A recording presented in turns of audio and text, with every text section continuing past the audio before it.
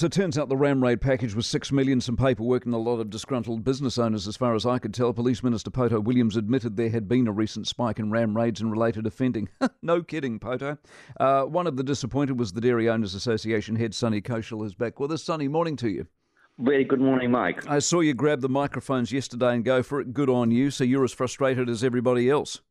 We are actually, we were expecting the announcement to be a game changer yesterday, but it is not only too little, too late, but it also raised so many questions than answers. So we still do not know what the 6 million would buy. I mean, if they are talking about addressing the ram rates, Mike, one bollard costs $1,000. And so you can imagine there are more than 6,000 dairies. So what $6 million is going to buy? Nothing.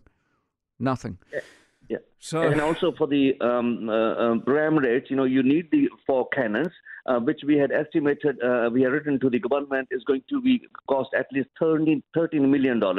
And you need, on top of it, bollards, CCTV cameras. You need better lighting in the streets. You need more police on patrolling. You need artificial intelligence. And we do not know. And also they have confused with the retail sector. We do not know what the retail sector they're talking about. Oh. So Minister came yesterday with a representative of Retail NZ, and though they choose to announce in front of a dairy, but the dairies, the convenience stores, the gas stations are very different than the Gucci stores. This is true. What is your view of the police? Are the police doing their job or not? There's not enough police to do the job. So first of all, we need more police on patrols, and the police need to be more visible. They should be working with the businesses and building relations and gathering info on the offenders.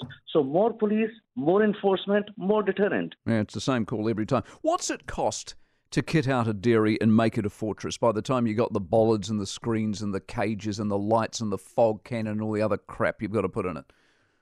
Yeah, it's a very expensive. In fact, that's to run a business nowadays because, as you know, these offenders are out in the streets, and it's costing money to the business owners like anything, and that's why they're losing their faith in the police, in the justice system, and in the government and the police minister itself. Yeah. So they need to tackle this crime immediately. First of all, the government need to acknowledge there is a serious problem. There is a crime emergency in New Zealand. See, the soft on crime approach is not working. Correct. Sonny, as always. Sonny Kaushal, who's the Dairy Owners Association. She needs to be sacked. She's not up for it.